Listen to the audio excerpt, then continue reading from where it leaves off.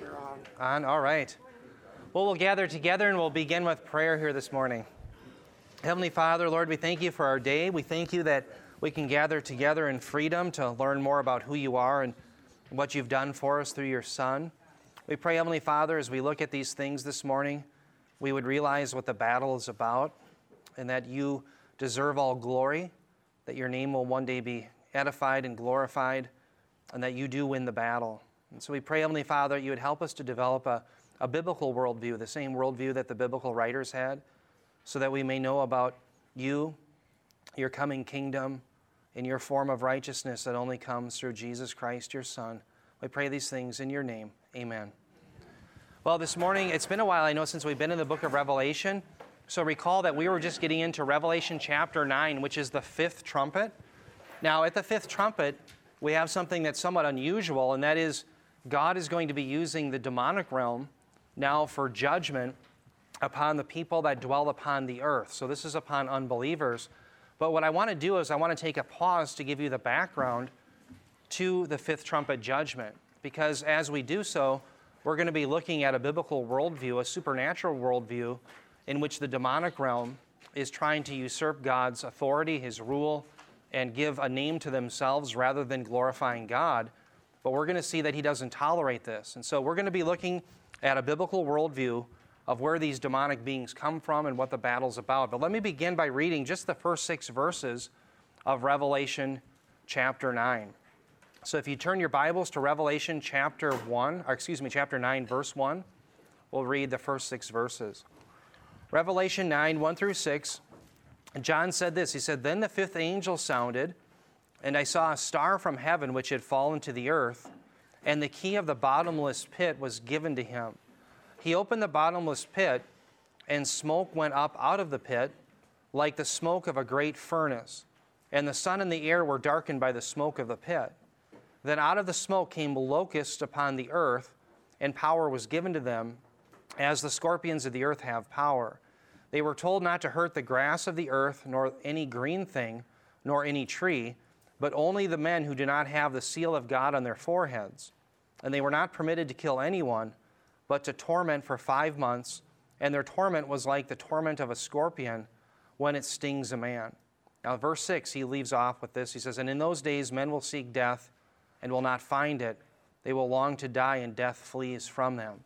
Now, what I'm going to be showing you is I'm going to be proving that these locusts that escape here in Revelation chapter 9 are indeed demonic beings. And just real quickly, here's the reason we know that. We know it because they come out of the abyss. They're not just coming out of tall grass or the woods, or they're not flying in a swarm. These locusts come out of the abyss. When we get down to Revelation 9:11, we see that there's an angel over them. You'll notice that most locusts don't have angels over them, right? And they don't hurt any green thing. They specifically go after men. And so we're going to see that clearly these locusts are demonic beings who come out of the abyss. Now the question is, what in the world is that all about?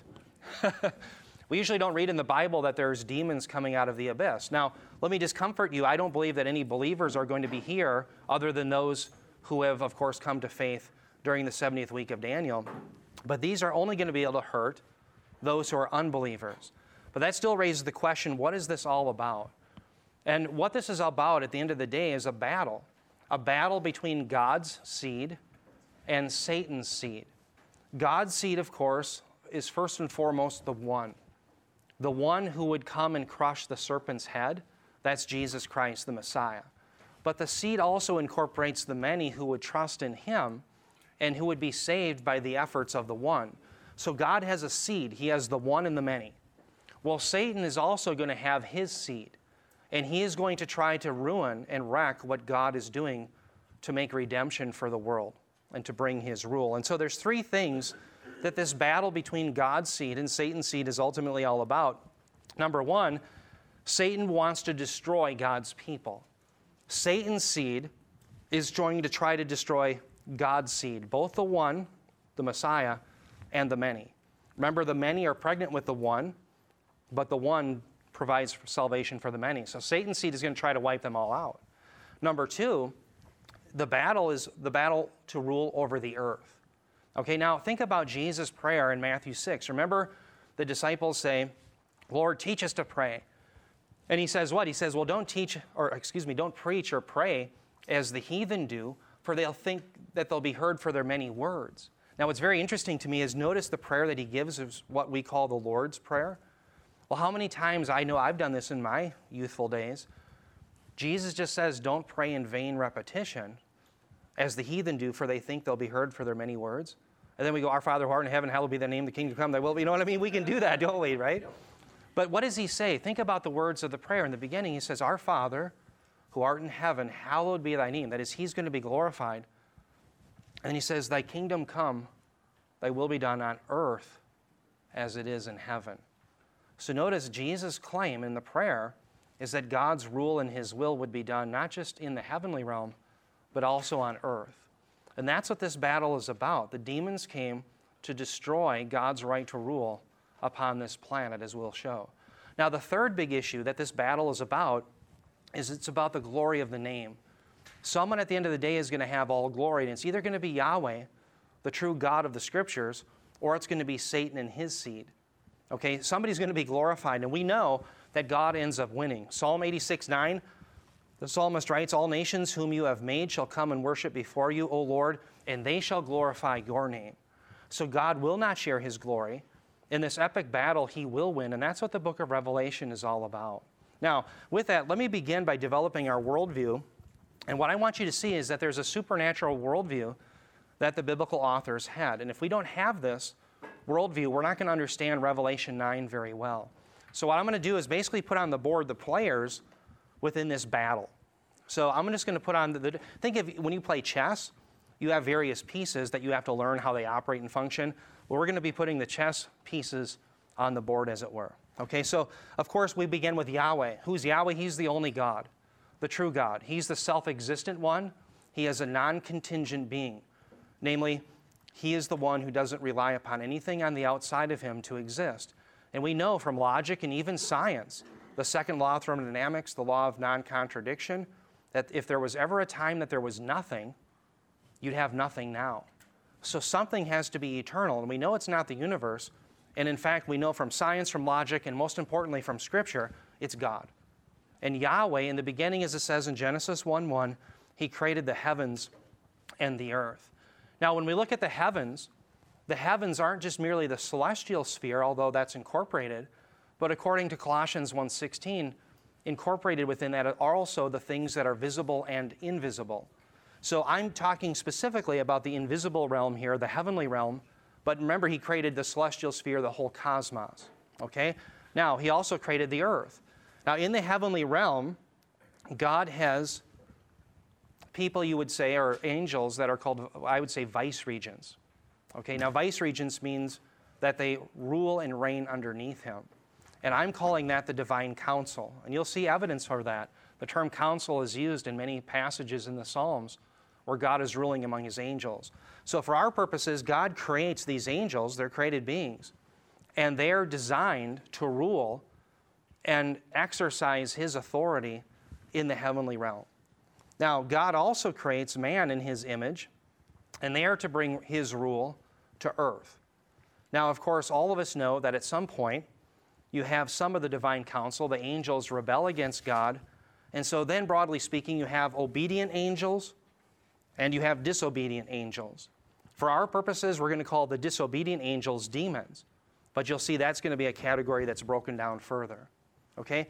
Now, recall that they disobey God, that is the disobedient angels. They rebel against God, and so they also, one of them, in Genesis chapter 3, also brings temptation to Adam and Eve. Now, what happens to Adam and Eve? Well, they succumb too. Now, immediately after they succumb, recall in Genesis 3:15, God promises to send the seed of the woman. So one day, from the lineage of Eve, there's going to be a man who will crush the work of the serpent. But what does Satan do? Well, in Genesis 6, part of the divine council, the disobedient ones, come down and they intermingle sexually with women and create a race called the Nephilim. And this is Satan's attempt to try to destroy the seed, the lineage from whom the Messiah will come, and also to destroy God's people. And so it's within this worldview then that we're going to be looking at these demons in Revelation 9, because these demons, let me point to the screen, that we're going to see locked away that are finally released are some of those who are disobedient here that went after women and created the Nephilim. Now remember, when we look at the disobedient angels, there's really two groups. There's the demons who went after the women, and there's the demons who didn't. They're still affecting people today. They still are in operation today. But there are the other demons who are locked away in the abyss. In Daniel's 70th week, you're going to see that they're going to be released. Okay, now, at this point, does anyone have any questions? Let's get them on the table right now. These are the players and the pieces. And I'm going to be exploring how we know this from the Bible now in the next verses that I show you. Anybody have any thoughts or questions? Or Bob, do you want to comment any more on that? Yeah, this worldview is something that I came to see and know over 10 years ago when I was preaching through Genesis. And exegetically, I had no other way to interpret Genesis 6. Yeah. And I wasn't willing to go to allegory when the Bible doesn't say it's allegory. Yeah, that's right. Okay, and some of the top scholars also hold to this view, including Gordon Wenham, whose commentary on Genesis is the best one I owned. Yeah, it is. Very good. Yeah, and we got wonderful scholars like Thomas Schreiner in the New Testament who also would hold to this view. And we'll explain where this comes from biblically. Yeah, Norm. The idea of disobedient angels coming down, having sexual relations with women and that. Yeah. From what I have studied, that's one of the most hotly debated items throughout the centuries. Yeah. And I have not seen where there is a real consensus that that is exactly. I've seen there's 5 different views of people. Yeah. And a lot of people that I respect come down on different sides of it. So Yeah. that's just my comment on it. Yeah, Norm, I think I'll give you your money back if you don't agree, but I think by the end of this message, you'll see that I think the exegetical evidence from Scripture is overwhelming. And I think we have to go through mental gymnastics not to accept, especially in Jude 5 through 7. You'll see exegetically, I don't think there's any way out, that this is exactly the worldview that the biblical authors had. And I'll be proving that to you, hopefully. So, but thank you for raising that. Yeah, this is one of those areas where people, I think it's there's not a willingness to accept what the Bible teaches here because it seems so strange and because it seems to contradict a teaching in Matthew where Jesus says that the angels don't enter into procreation. But as we'll talk about that doesn't mean they never did. And it doesn't mean, what we'll see is that the angels don't need to in glory because eternity, you don't need procreation. But we're going to show that clearly this is the worldview of the biblical writers. So I'm sorry, yeah, go ahead. What I'm just kind of wondering is because it's kind of like a domino effect with ideas. Yeah. And so are there other ideas like, say, a post-millennial idea or a other kind of where there's, or, like an Arminian and election, kind of other ideas that would touch this, that would help us as we go through this to keep it in mind that this is where we get strength from, you know what I mean? Yeah, I wouldn't say it's more of a post-millennial, premillennial issue, but what I would say is it's a supernatural versus natural issue, meaning when we get to Revelation 9, if we don't understand that these demons were locked away, then we're really tempted. Like, let's take, who was that guy who wrote in the 1970s, The Late Great Planet Earth? Hal Lindsey. Well, what did he do with the locusts? Well, they ended up becoming Apache helicopters, okay? Now, Apache helicopters is a very naturalistic understanding of this text, but once we have a biblical worldview to say, no, these demons were once locked away in the abyss and they're going to be let out, I think we can just read the text for what it says. And to me, that's the greatest freeing thing, is it finally makes sense of a lot of biblical texts that are otherwise kind of shut out to us, and we have to kind of jump through hoops to explain them. Yeah, Bob. Well, believing that Daniel's 70th week is literal and yet future is important to this. Yeah, so that's people true. who discount all Bible prophecy and say all prophecy is history, well, then they don't care about Revelation 9 because it doesn't really mean anything. That's a good point. Okay, Yeah. so we believe Daniel's 70th week is literal and yet future, and that during those 7 years, things will be different than they are now. Yeah, that's exactly right. Amen. Yep. So with that, oh, yeah, I'm sorry, Paul. Oh, yeah, we need a microphone. Oh, I'm sorry, our microphone guy's outside. Yeah, one job, and he's missing out the door. Yeah, that's all right. Paul had a comment or a question. Yeah. Thank you very much. I had heard, and it was suggested to me, from the eyes of Judaism, the original or sin did not come so much from the apple that showed man's fallibility, but it came from Genesis 6, when there was this humongous, interrelationship between mankind and another force. That's for them where original sin came from. Yeah, I would say Genesis 3 is where we see sin enter into the picture, where Adam and Eve do rebel against God. They have the ability to say no at that time. They don't. They acquiesce to the temptation of the serpent. So I'd say sin certainly enters in, but what you see in Genesis 6 is an intensification. As God hands off his seed promise, Satan responds by having his distorted seed, the Nephilim, come. And so the conquest of the land of Canaan is now more understandable. Why? And by the way, this is another reason why we should hold this worldview. You see, a lot of people will go to you and they say, well, yeah, you say Islam is so evil because they want to kill the infidel, but didn't God do that with the Canaanites? Yeah. But once you understand that the Canaanites are this bastard race, the Nephilim, who are these demonic, they're inspired by the demons, they're given over, and that they're actually trying to wreck God's seed promise, now all of a sudden you see why the conquest of Canaan is absolutely so essential. So what I'm saying is this: the sin entered in Genesis 3, just as it said, but at Genesis 6 you see an intensification of it as Satan responds with his Nephilim project. Does that make sense? Okay. So with that, let me get into the biblical data. What we're going to do is turn your Bibles, by the way, as well. I'll have it on the screen, but it's always good to have the whole context in front of you. We're going to ask the question, from where did these demons come? If these are real demons in Genesis 9, why are they in the abyss and why are they being let out? What's this all about? Well, I'm going to show you that we have to understand Genesis 6 to understand Revelation chapter 9. So let's begin by reading Genesis 6, verses 1 through 4.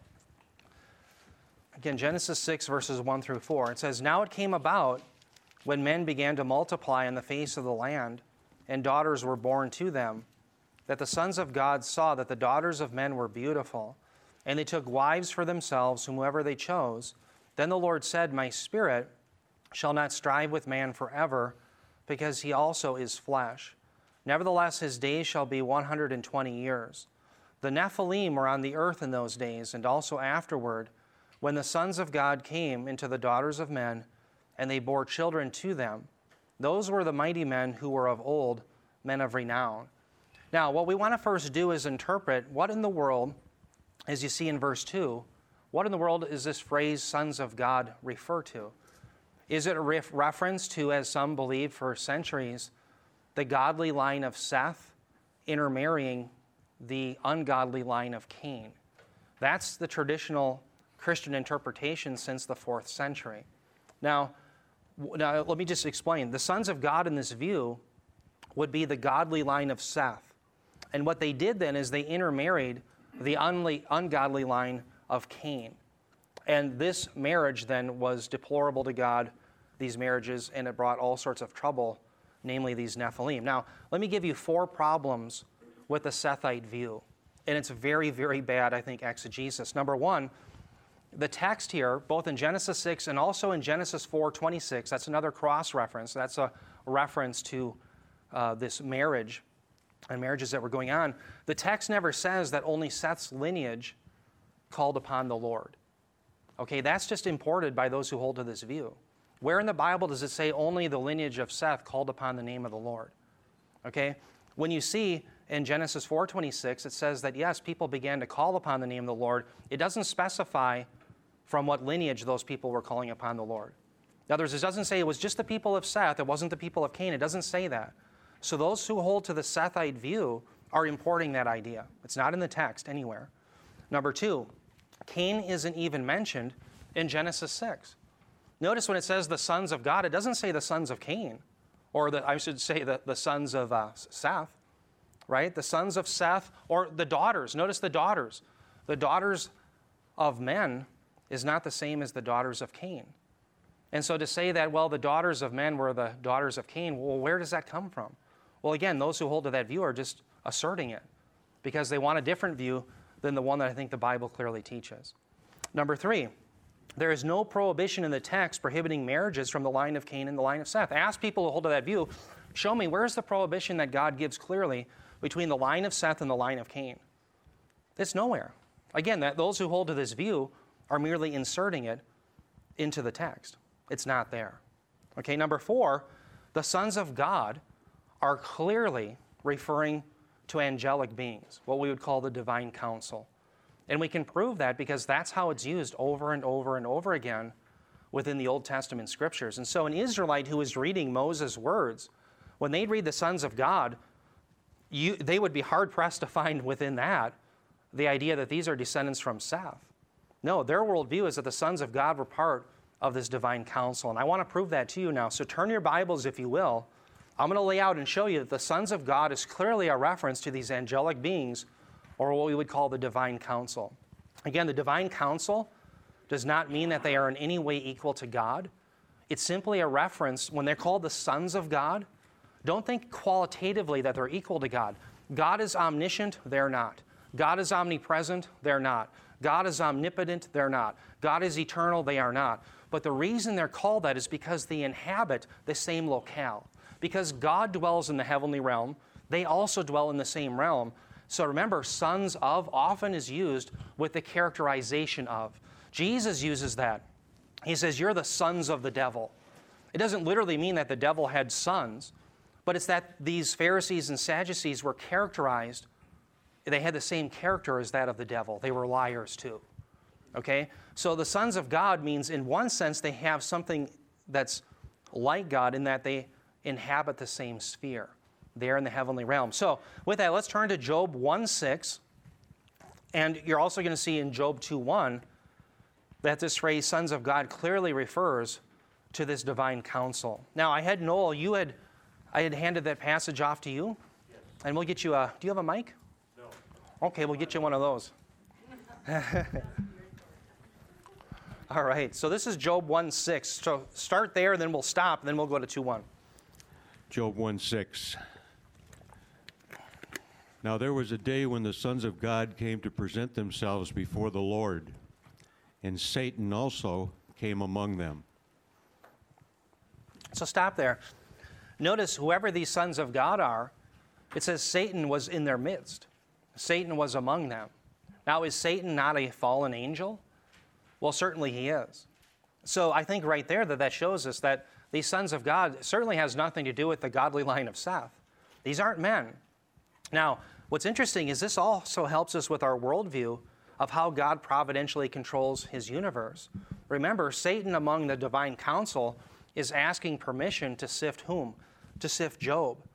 Now, God can either deny that or give it, but it shows ultimately who's on the throne is God, and nothing happens without him allowing it. And this is why Bob has written so many articles saying, look, if you want protection from the demonic realm, flee to Christ. Flee to Christ because he is the advocate that we have. He's our high priest. And because we have Christ, we have access to the throne room of God. Isn't that exciting? So he can protect, and he'll use the demons. Remember Romans 8:28. God causes all things to work for the good for those who love him who are called according to his purpose. So he even uses the demonic realm, the angelic realm, for your good. So that's what we can trust, and we see evidence of that here. Now, this clearly shows the sons of God then are these angelic beings. Now keep going then into chapter 2, verse 1. You'll see the same phrase used again. Job 2:1. Again, there was a day when the sons of God came to present themselves before the Lord, and Satan also came among them to present himself before the Lord. Okay. So again, we see another reference that Satan is among the sons of God. Okay? Now again, there's no mention to men. There's no mention to Seth, some godly line of Seth. No, it has nothing to do with that. This is Job, the inspired writer, is saying that, look, Satan was among one of these sons of God. It's clearly a reference to the angelic realm, to the divine council. Now, the next thing I want you to see is a phrase that's synonymous the host of heaven. And then what I'm going to show you is a passage after that that shows us that the host of heaven is equated or the same as the sons of God. And clearly, both the sons of God and the host of heaven are a reference to this divine council, these angelic beings. So turn your Bibles now to 1 Kings chapter 22. 1 Kings 22, and we'll start in verse 19. Recall in 1 Kings 22, you have God wanting to get rid of Ahab. Ahab's been a real pain in the neck. He's gotten Israel into all sorts of idolatry. And recall that he and Jehoshaphat, the king of Judah, are going to go to battle. Well, Ahab has all of these false prophets. And he says, well, they're going to prophesy, and we'll see what they say. And of course, the false prophets say, yeah, you're to go to war, and you're going to win. Well, Jehoshaphat says, isn't there another prophet in Israel? And there was a real prophet named Micaiah. Well, Ahaz says, basically, I'm paraphrasing, he says, don't listen to him. He only has bad things to say about me. Why? Because he's the true prophet. Well, Micaiah reveals exactly what happens by the word of the Lord, what happens in the heavenly realm. So what Micaiah the prophet's going to do in the verses we're going to cover is he's going to pull back the screen, as it were, and we're going to look at what's happening within the heavenly realm. So listen to what Micaiah says. 1 Kings 22, 19 through 22. Micaiah said, therefore, hear the word of the Lord. I saw the Lord sitting on his throne, and all the host of heaven standing by him on his right and on his left. Now let's stop there. The point that I'm making is that the host of heaven is synonymous with this divine council, synonymous with the sons of God. Okay, they're in their throne room. So these aren't human beings. These are people within the throne. These are angels. Okay, these are entities, I should say, not people. Okay, so they're within the throne room.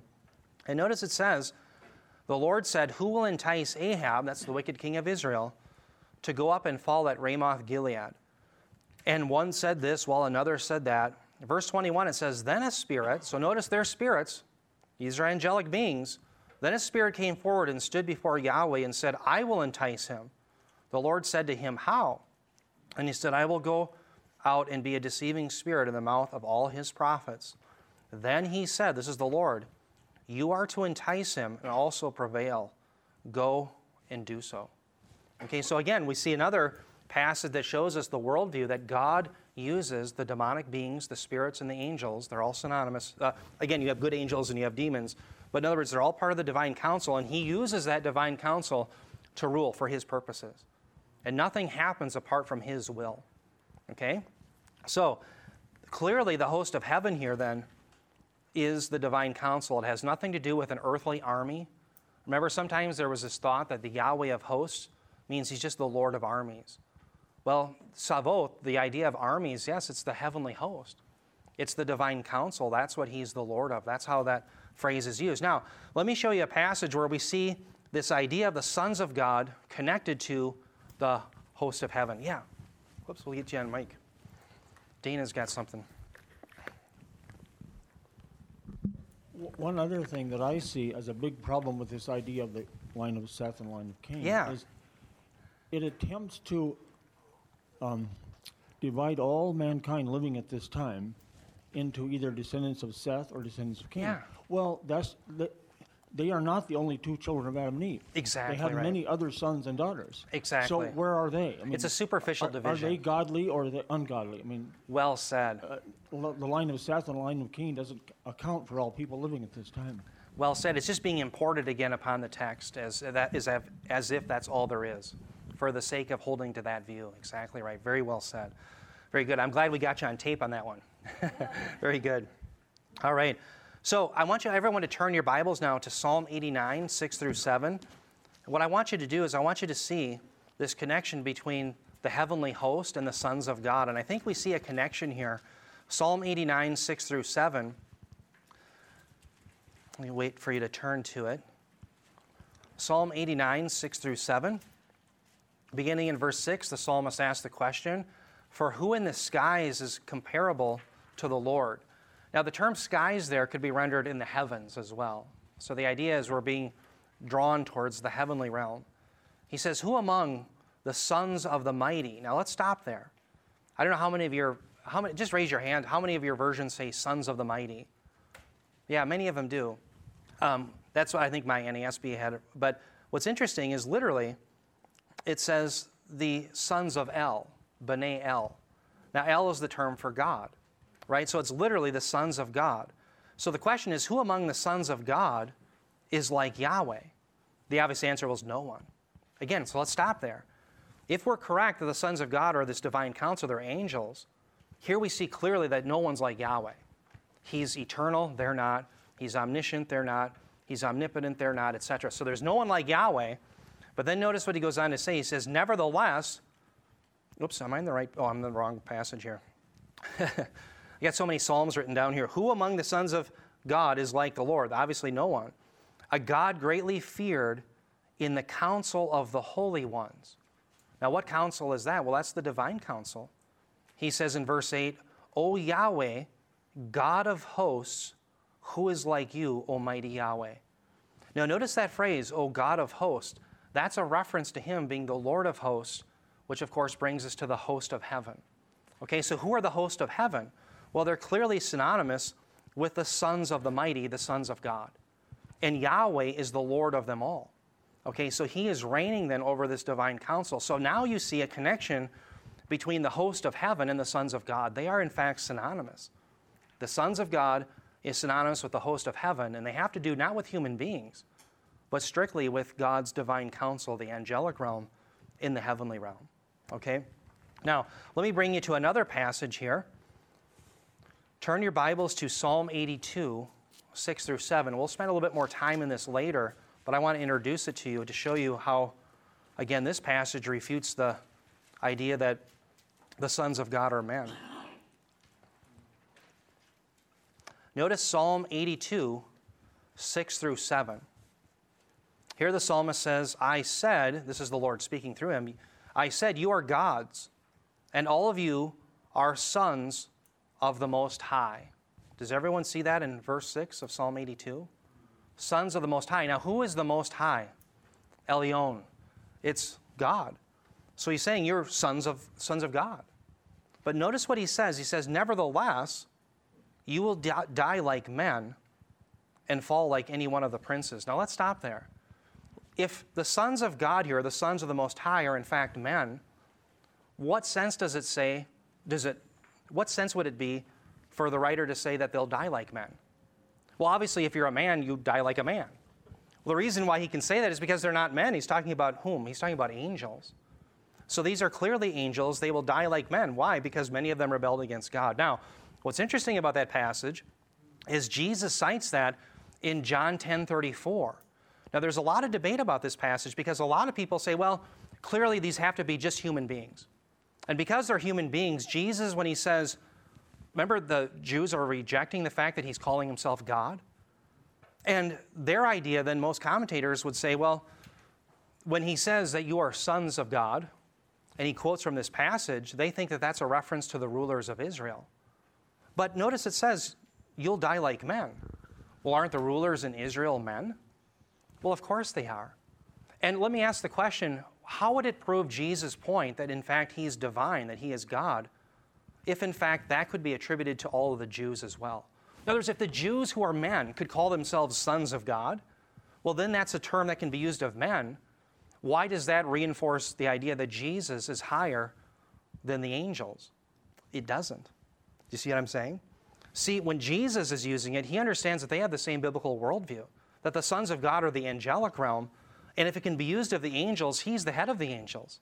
That's the idea. Now, that passage is a clear, definitive proof text for the deity of Christ. He's the one who's the Lord over the angelic realm. Yes, he's the Lord of men, but he's the Lord of even the angels. And if you're the Lord of the angels, then you're God. That's the idea. Yeah, Bob. Are you going to mention Psalm 82:1? Yes, we're going to get to that later. Okay. But yeah, but why don't you read it? Let me read it. Yeah, it's very from good. The Holman Christian Standard Bible. Very good.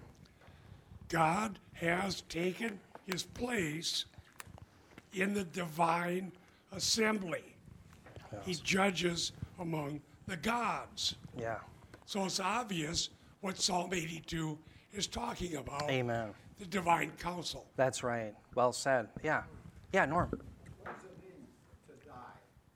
Yeah, think about death is at the end of the day separation. Let me just put that question out there so everyone, we get it on the tape. Norm asked a good question. He says, what does it mean to die? How does a spiritual being die? Remember, death in the Bible isn't annihilation, but it's separation. And so we know, for example, in Revelation 20, that Satan is going to be cast into the eternal lake of fire. According to Matthew 25:41, hell is reserved for Satan and his angels. And that's the ultimate separation or death. Now, the real kicker is, of course, human beings can be spared through coming to the Messiah and have atonement and righteousness and be spared from that final separation, right? So death is separation, and these angelic beings will in fact die and be separated just like men in the abyss, the eternal lake of fire. And so again, death is separation. So they will be separated forever from God and tormented, day and night. So very good question. Okay, so I think what we've laid out here is that clearly the sons of God is equatable to the host of heaven. And these are angelic beings. They're certainly not men. Is everybody with me on that? Now, let's turn our attention now from the sons of God. We've defined that they are, in fact, these angelic beings. But let's look next at the fact that they are creating this Nephilim. Who in the world are the Nephilim? Notice in verse 4 what I have in bold. The sons of God, if these are angels, I think we've proven that they are, they went into the daughters of men, regular women, and they created a race called the Nephilim. Well, the Nephilim, it's a very interesting etymology to the word. I spent a lot of time on this, so bear with me. Some thought originally that Nephilim came from the Hebrew verb nephal, which means to fall. The problem with that is if you had nephal go to the plural, the im, you see the im ending? Anytime you have an im ending, it's plural. Elohim is actually plural. But when it refers to God, we use it as a singular. Okay? So Nephilim is in the plural. Well, if you took nephal and you go to the plural, you get nepholim, not nephilim. Okay, so more than likely the term actually came from an Aramaic term which was nephil. When you put nephil in the plural, you get Nephilim. And what's very interesting is that Aramaic term means giants. What's very interesting about that is the Septuagint, the Greek translation of the Old Testament, when you get to Numbers 13, verse 32 through 33, uses a term for giants when referring to the Nephilim as well. So we have corroboration then that this term Nephilim does in fact mean giants, that the original root is from nephil, not nephal. Okay? Now let me have you turn your attention to Numbers 13, verses 32 through 33. Remember, this is where the spies go out. They're at Kadesh Barnea. They're about to go into the promised land. They're to spy out the land. And they see these Nephilim. And you're going to see how that's translated here in Numbers 13, 32 through 33.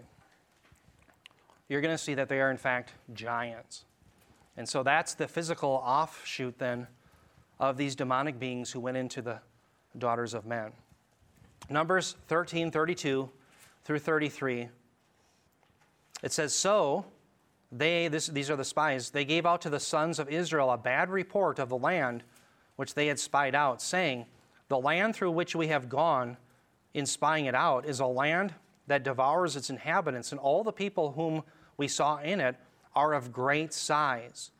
It says in verse 33, there also we saw the Nephilim. The sons of Anak are part of the Nephilim, and we became like grasshoppers in our own sight, and so we were in their sight.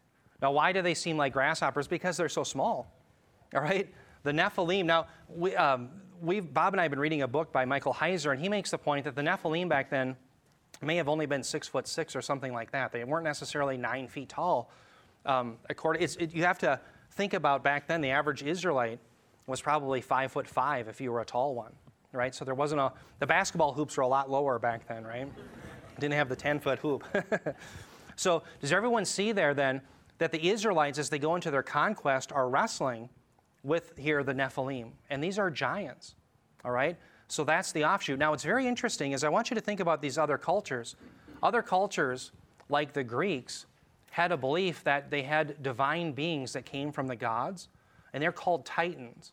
And what's very interesting is that these divine beings, the Titans, were these men of renown.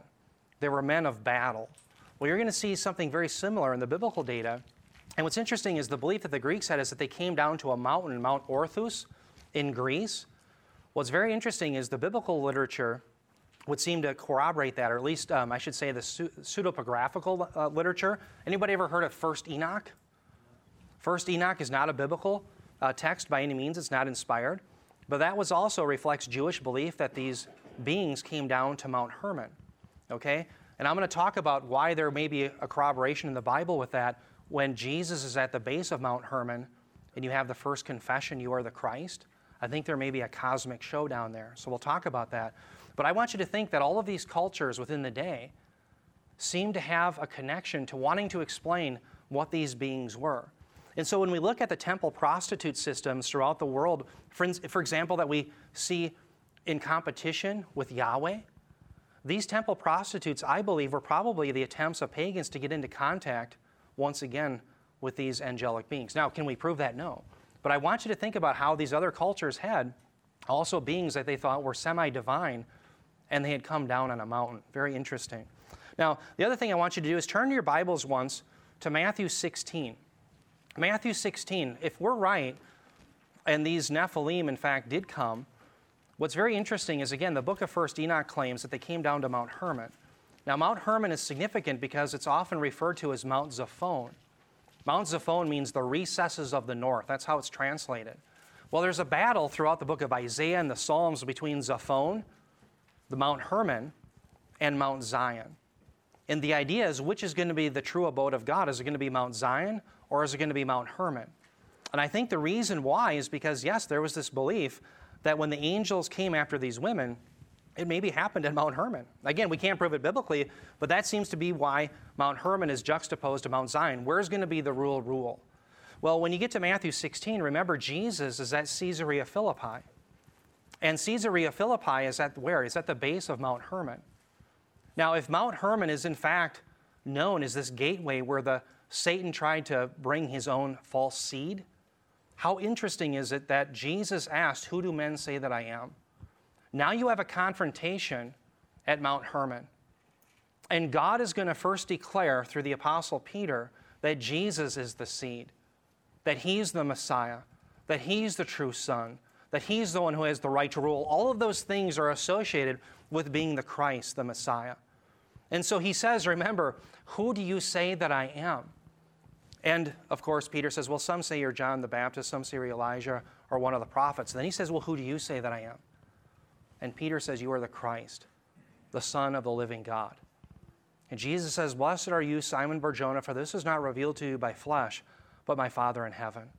And he says, I tell you the truth, I will build upon this rock, remember he says, I will build my church, and the gates of Hades will not prevail against it. Now, if we're right in this worldview, there could be a double entendre going on when Jesus says, upon this rock. Certainly it's a play on Peter's name. We know that, Petros, he becomes the rock.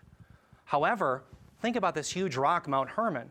If it really has this connotation with being where the demons came down, where Satan's seed came down, isn't it interesting? Jesus may be saying, and upon this rock, yes, you're Peter, you're rock, and upon this rock, Mount Hermon, I'm going to build my church, and the gates of Hades won't even be able to prevail against it. It's a divine showdown. And I think that helps us understand what this text is and its significance all the more. Okay, yeah, Paul, we got a question here. And then we got Dana as well. To kind of intensify what you're saying, in that area was a lot of pan worship. Exactly. And so it might possibly be that amongst the lost is why I came. Exactly right. That's exactly right. And you have El, the worship of Baal, and all of these false gods. There was an unusual amount also on Mount Hermon, we know of different temples. And so it's an unusual place to have all these temples. There's so many of them on Mount Hermon. It also shows that it was really a capital of idolatry. It certainly was. And so it's a great place for a showdown, as it were. Yeah. Yeah, Dina. I'd never thought about this before, but when you brought in that reference to Numbers, yeah, where the people said, compared to these giants, we were like grasshoppers. Yeah. Well, I bring that in with the Revelation in Revelation 9, yeah, where compared to God, these demonic beings are locusts. They're grasshoppers. Yeah, exactly. Yeah. Right. Well said. Yeah. I wonder if you're right. That could be a tie-in. Yeah. I think too the locust implication is tied to Joel 2 in the day of the Lord. But you're right. There could be a little bit of a play on words there, right? Compared to God. Yeah. Who are they? Yeah. Very good. Very good. I just wanted to make the quick comment that, here that the Greeks with the Titans, the God-man, and then the Nephilim, the God-men, and here's Jesus Christ stands there as the God-man. Exactly. The true God-man. Exactly right. Yeah, how fitting is that? Yeah, very good. Very good. So now, the other things I want to point out here is notice these underlines, these Nephilim.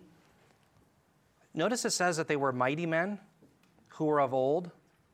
Let's start with mighty men. Mighty men is the term Gabor in Hebrew. It literally means a hero, a mighty one. This would be how many know of Audie Murphy? American soldier, won all, I mean, he's just a legend in the military. Well, if you become a legend in battle, you're a Gabor. Well, these Nephilim end up becoming a Gabor, mighty men. They're legends. Now, that doesn't mean that they didn't exist. It just means that their actions were so renowned that they end up becoming quite famous for their military exploits. So they're Gabors, but notice also it says that they are in fact men of renown. They're literally men of the name in the Hebrew. Now, what you're going to see is that these Nephilim become men of the name. Well, they are responsible, as I will show you, I believe, for Babel. And what happens at Babel? The people try to build a name for themselves. So again, remember I had mentioned that this battle is about who's going to be glorified. Is it Yahweh's name or is it their name? Okay, whose name is going to be glorified? Well, God's name. But these are men of the name, and they're going to try to make a name for themselves. And I think we see a connection to that when we get, for example, to Genesis chapter 10, verses 6 through 11. This is a text that was often very obscure to me, this Nimrod character. Let's read it, and we'll make some conclusions here about who Nimrod was. And you're going to see he's one of these Gabor. He's one of these mighty ones who I think links him to the Nephilim. Genesis 10, 6 through 11. It says, the sons of Ham were Cush and Mitzrayim and Put and Canaan. The sons of Cush were Seba and Havilah and Sabata and Ramah and Sabitica. And the sons of Ramah were Sheba and Dedan. Now Cush, it says, became the father of Nimrod. He became a mighty one on the earth. He was a mighty hunter before the Lord. Therefore it is said, like Nimrod, a mighty hunter before the Lord. The beginning of his kingdom was Babel, and Erech and Akkad and Calneh in the land of Shinar. From that land he went forth into Assyria and built Nineveh and Rehoboth, Ir, and Calah. Now, let's start by talking about Nimrod and where his name comes from. His name comes from a term in Hebrew, marad. So it's a form of that, which means literally to rebel. And what's very interesting is in the Sumerian language, Nimrod becomes equated to someone, a god, as it were, Ninurta. Now, the reason that's significant is because the Greeks take Ninurta, and they have a god you may have heard of, Orion. Now, Orion is known as what? A great hunter. Okay, so again, in Greek mythology, you have this reference to Orion, and they're trying to, I think, pick up on some of these things that actually happened. Now, what's very interesting is Orion ends up being one who is confined in a pit later on. Very interesting. So that's where Nimrod's name comes from. It comes from a term in Hebrew which means to rebel. And the evidence that, in fact, he is a rebel, notice it says he became a mighty hunter before the Lord. It says he became a mighty one on the earth. Well, the mighty one is a Gabor. Okay, the same term that's used with reference to the Nephilim that I showed you in Genesis 6. But when it says that he was a mighty hunter before the Lord, realize that the Septuagint, the Greek translation of the Old Testament, says not before the Lord, but against the Lord. Now, in the Hebrew, it literally is lapane, which means before the face of the Lord. And we know there are some references to lapane, meaning he's a stench in the face of the Lord. And so I think a very good reading of this is that, no, Nimrod isn't looked favorably upon the Lord. He's an insult. He's a mighty one before the Lord, but the fact that he's a mighty hunter before the Lord isn't something that he's being congratulated for, but he's really trying to be a usurper. He's one of these Gabor. Now, what's very interesting is further corroboration of this is notice what does he build? Well, in verse 10, notice it says, the beginning of his kingdom was Babel. Well, what's the greatest showdown in the history of God's people between what nation? It's Babylon. Well, he's the originator of Babylon. So now we're seeing where the Tower of Babel is coming from. Where does the Tower of Babel come from? Well, the originator is a Gabor. He's one of the Nephilim. And he's going to make a name for himself just like all the others. Now, what other nation comes from him? Notice Assyria. When God's people rebel, what does he send against them throughout the book of Isaiah? He sends against them Babylon and Assyria. That's Satan's seed, as it were. And they're used to crush God's seed. And so you see this divine showdown even here. Now, what I want you to do is turn your Bibles, if you will, to Genesis chapter 11. We're going to see now how at the Tower of Babel, the desire is that the world would make a name for themselves. And again, I think you'll see a connection to here Nimrod. Nimrod is obviously the originator of Babel. So turn your Bibles to Genesis 11, verses 1 through 8. Genesis 11, verses 1 through 8. It says, "Now the whole earth used the same language and the same words. It came about as they journeyed east that they found a plain in the land of Shinar and settled there. They said to one another, 'Come, let us make bricks and burn them thoroughly.' And they used brick for stone, and they used tar for mortar. They said, 'Come, let us build for ourselves a city, and a tower whose top will reach into heaven, and let us make a name for ourselves.'" So let's stop there.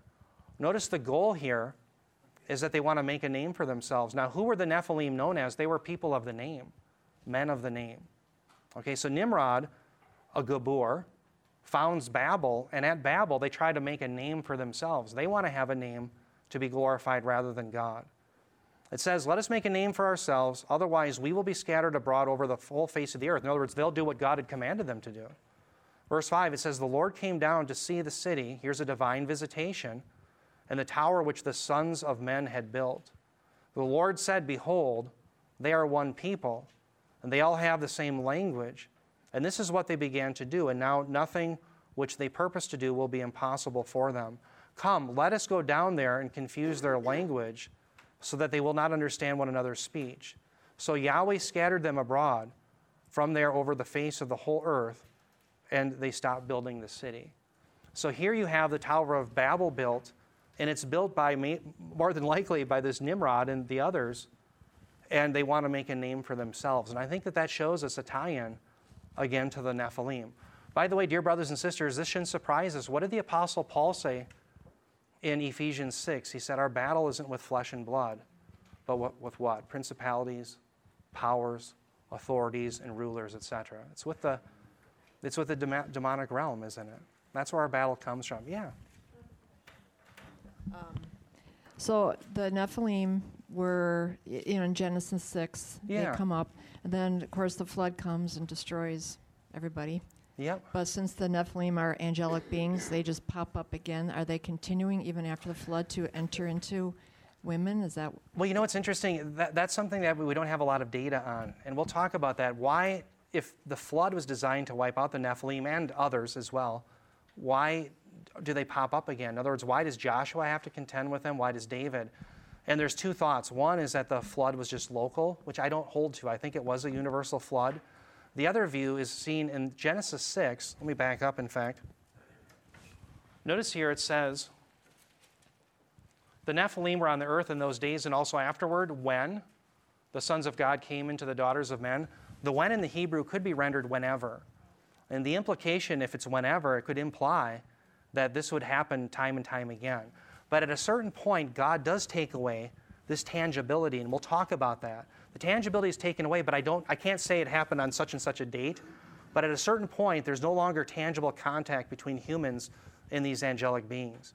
Well, that's what's so frightening about the 70th week of Daniel, because now that tangibility is given back. And so within the 70th week of Daniel, it's as if God is saying to those who have worshipped idols all these years and have turned against his son, you want the demonic being? You want to be part of Satan's seed? Here you go. And he gives them the tangibility back. Okay, so I'll have a slide. I'll address that again. But it's a very good question. It's something we just don't have a lot of data on. So, yeah, very good. Bob, do you want to add anything to that? Okay. Well, I know we're almost out of time. What I'm going to do is I'm going to start showing you.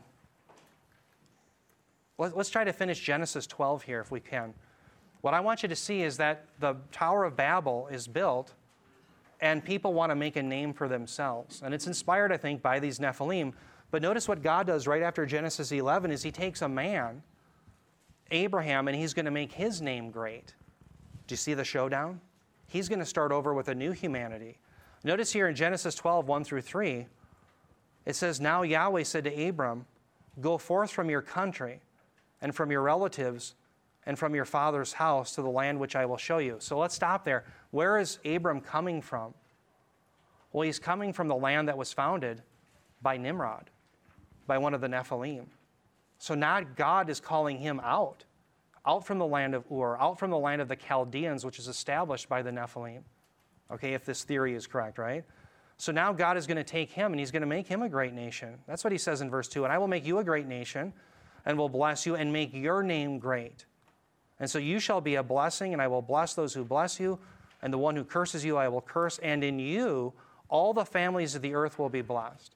So now notice, it's no longer going to be the Nephilim. They're going to have this great name. God is going to make a great name through Abraham, through Isaac, through Jacob, through Judah, through David, through the seed. It's his seed, not Satan's seed. What happens, of course, is Israel ends up rebelling against God. And that's what Bob is showing us in Acts 7. What does God do with them when they rebel? He puts them back under the host of heaven. He says, you wanted to worship the host of heaven rather than me? Well, you're back under them. The 70th week of Daniel, dear brothers and sisters, that we're reading about in Revelation 4, all the way to chapter 19, is about God taking them back again. Yes, they're now under the host of heaven. As we speak, the nation of Israel is cursed in the sense that they're worshiping not Christ, but the host of heaven. But in the 70th week of Daniel, God is going to turn that, and he's going to wrestle them out, and he's going to make their name great because they were designed to make God's name great, that he would be glorified. And of course, through Abraham comes the Messiah. And whoever trusts upon the Messiah is going to have a name that's written by God, right? They're going to worship God and bring him glory, and one day be glorified and no longer sin, and finally bring honor and glory to God's name rather than be rebels as we saw at Babel. That's what the battle's about. So with that, that's all the time I have. We'll have to continue more when we get into the next week. And I'm going to be doing the next two sermons, so it'll be a few weeks. But then we'll show you in Jude 5 through 7 that indeed there's judgment coming upon them. Yeah, go ahead, Bob. If you want to do your own research, I'm going through this book now, second time, The Unseen Realm, Michael S. Heiser. It's very interesting. It'll explain all this and much more. Yeah, thank you. Does anybody have any questions? We got a couple minutes. Any questions, comments, concerns? Yeah. In you saying this stuff is how, the importance of God's name being magnified, glorified. Yeah. In Romans 2:24, where it says the name of the Lord is blasphemed among the nations because of you, because of what Israel, Exactly. It's blasphemed rather than honored. Yeah, because they worship the host of heaven, the demonic realm, rather than Yahweh. Right. Amen. And that's going to be all remedied in the 70th week of Daniel, and it'll all be for the praise of God. Yep. Well, with that, we'll close down in prayer. Heavenly Father, we thank you, Lord, that we had time to look into these things.